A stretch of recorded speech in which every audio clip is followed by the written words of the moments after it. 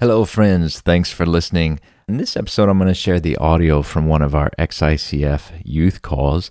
The topic was having no fear of bad news, and that comes out of Psalm 112 in verse 7. Talking about the righteous person, it says, "He is not afraid of bad news. His heart is firm, trusting in the Lord." And that is one of my favorite verses. I've just really grabbed onto that verse and used it so much throughout the last few years. When we lived in China, we had a 3-story apartment, and it was at the top of a 9-story apartment building, and my office was on the 3rd floor of this apartment.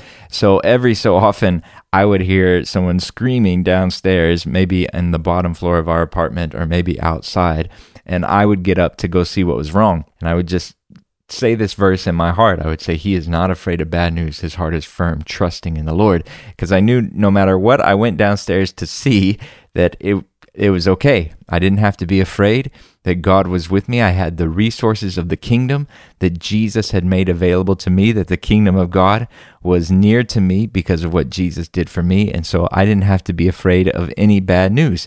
And so I could use that when I heard someone screaming downstairs. I could say, "It's going to be all right. I have no fear of bad news." And then I could go check on the situation and figure out, everything was fine. So, so many times in my life, regardless of what's going on, I can come back to this place and I can say, I have no fear of bad news. God is with me, and the name of the Lord is a strong tower. The righteous man runs into it, and he is safe.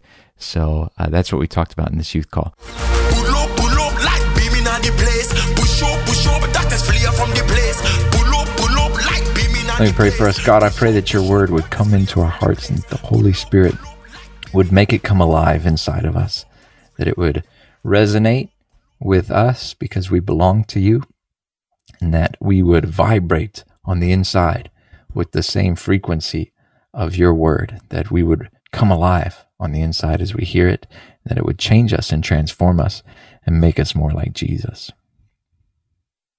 Before we get started on that, like in all of our cells, there's the DNA code that tells the cell what to build and how to be.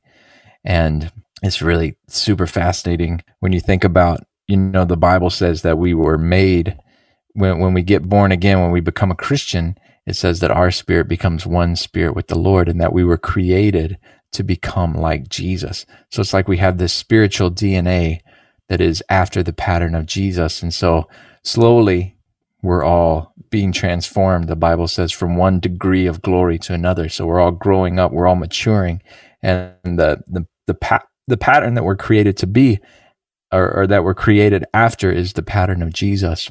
And so, the more time we spend with the Lord, the more time we spend in his word, then it's just like that DNA just multiplies and replicates, and we grow, and it creates in us this character and this likeness of Jesus.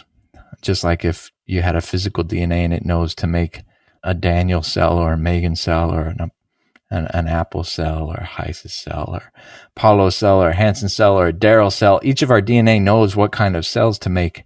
And it's according to the pattern of the DNA that we've inherited from our parents. But we have this spiritual DNA that's according to the pattern of Jesus.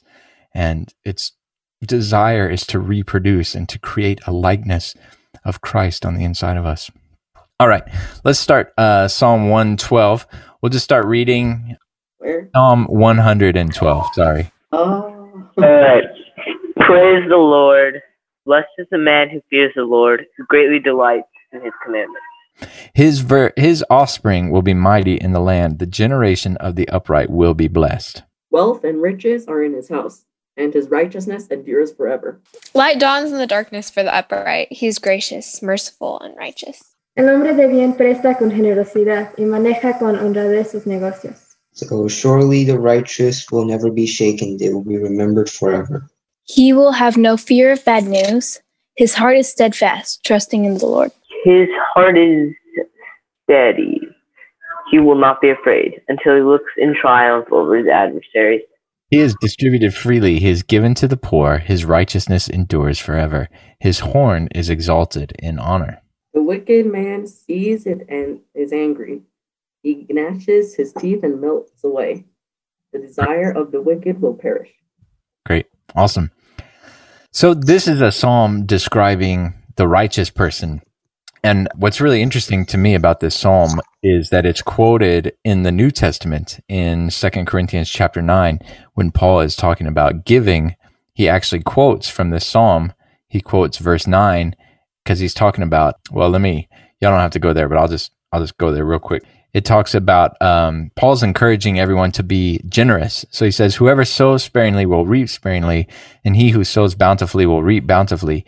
Each one must give as he has decided in his heart, not reluctantly or under compulsion, for God loves a cheerful giver, and God is able to make all grace abound to you, so that having all sufficiency in all things at all times, you may abound in every good work. And now he quotes this psalm. He says, as it is written, he has distributed freely, he has given to the poor, his righteousness endures forever. He who supplies seed to the sower and bread for food will supply and multiply your seed for sowing and increase the harvest of your righteousness. You will be enriched in every way to be generous in every way, which through us will produce thanksgiving to God. So Paul is coming to these Corinthians and he's encouraging them to be generous because he's going to take an offering for the poor Christians in Jerusalem because there was a famine and the people in Jerusalem didn't have enough food. So the churches around the Gentile churches that were not Jewish were taking up money for these other brothers and sisters. And Paul was encouraging them to be generous. And when he does, he cites this description of the righteous person from Psalm 112. And so that's helpful to us because we can know that this is something that passes from the Old Covenant in the Old Testament to the New Covenant in the New Testament. So there are some things in the Psalms in the Old Covenant that don't pass into the New Covenant. So Jesus comes and he makes a new covenant, and Hebrews says that the old one is obsolete. But there are things that are still the same, Old Covenant to New Covenant. So like this description of a righteous person is apparently still the same because Paul still applies it in 2 Corinthians. But like if you think of David's psalm where he's the psalm that he writes after he committed adultery, where he says to God, he says, take not your Holy Spirit from me. Well, that's not one that would pass into the new covenant because God has promised us that he'll never leave us or forsake us. So in David's time, the Holy Spirit didn't indwell believers. It didn't indwell the Jewish people. It just like rested on them. So when someone was anointed king, the Spirit would rest on that person. And so David had actually seen that the king before him, King Saul, the Spirit of the Lord had actually departed from King Saul.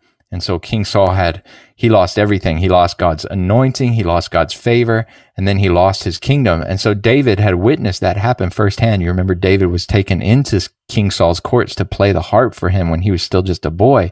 And so David had seen the torment that Saul had gone through when God's Spirit had left him. And so David writes this psalm after he's committed this horrible sin. He's arranged the murder of this woman's husband. He's committed adultery with her. And he knows that he's done this horrible sin against God. And so he's begging God. He's saying, God, please don't take your Holy Spirit away from me. But if you fast forward to the new covenant, the Holy Spirit doesn't just like alight on us and land on us. The Holy Spirit actually indwells us, and we are the temple of the Holy Spirit. So now there's not a physical temple where we go to do worship, but God lives inside of us, and we are the temple of God, and the Holy Spirit indwells us. And so God promises us in Hebrews chapter 13, he says, never will I leave you, never will I forsake you. So we never have to be anxious or worried that because I committed this sin that God is going to leave me, because Jesus paid the price to forgive all of our sins. And so when we look at this description of a righteous person, you know, there might be a thought in our head that says, well, I'm not really righteous, so this can't be talking about me. But the Bible says that you are righteous, that we talked a lot about 2 Corinthians 5:21. It says that God made Christ to be sin.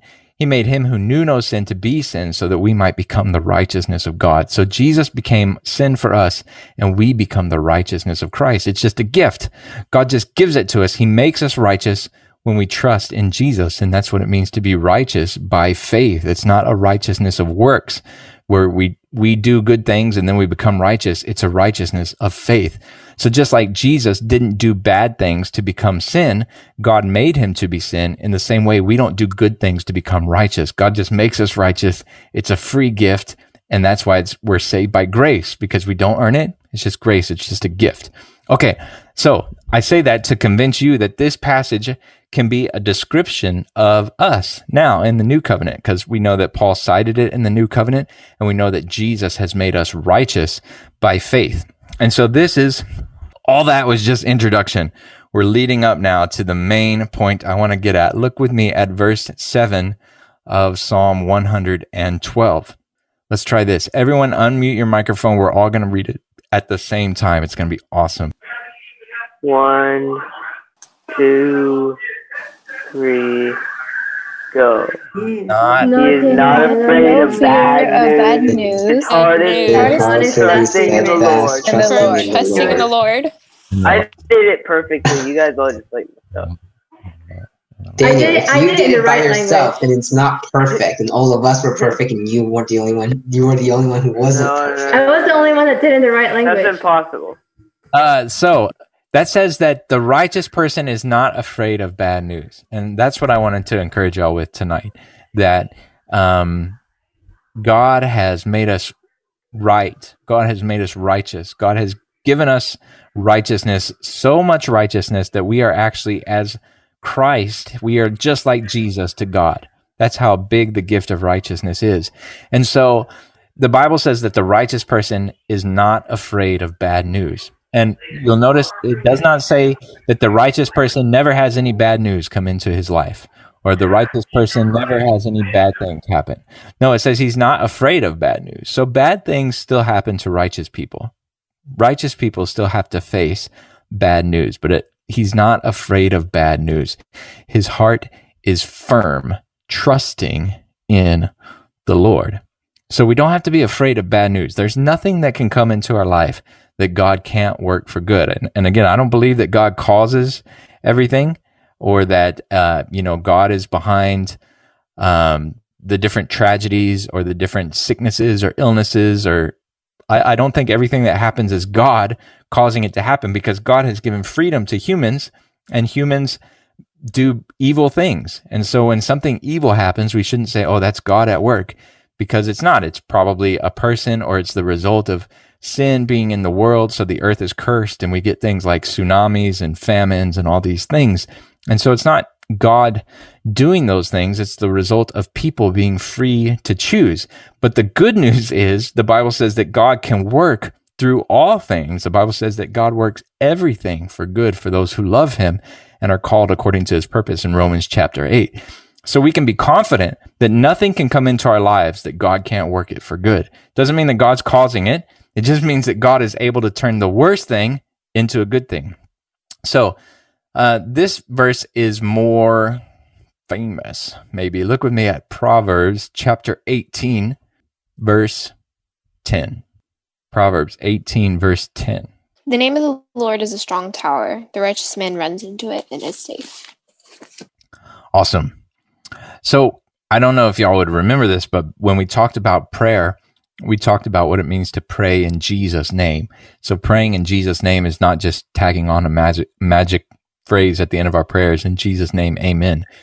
To pray in the name of Jesus is to pray according to the nature of Jesus. So in the Bible, a person's name is their nature. It's a description of what that person, or a place, sometimes two places in the Bible, when they were named for an event that happened in that place. So the name was a description of that place, or a description of that person.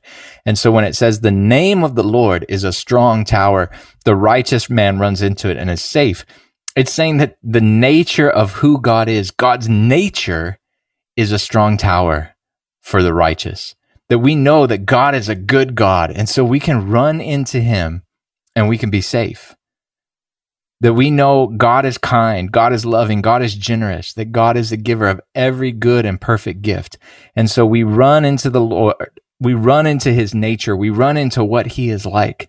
The name of the Lord is a strong tower. The righteous man runs into it and is safe.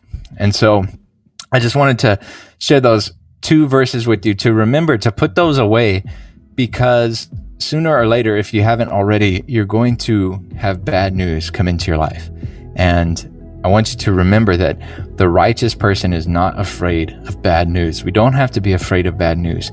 And we can run into the name of the Lord, not just like a word, but we can run into his nature, his character, what God is like. We can run to God and we can be safe.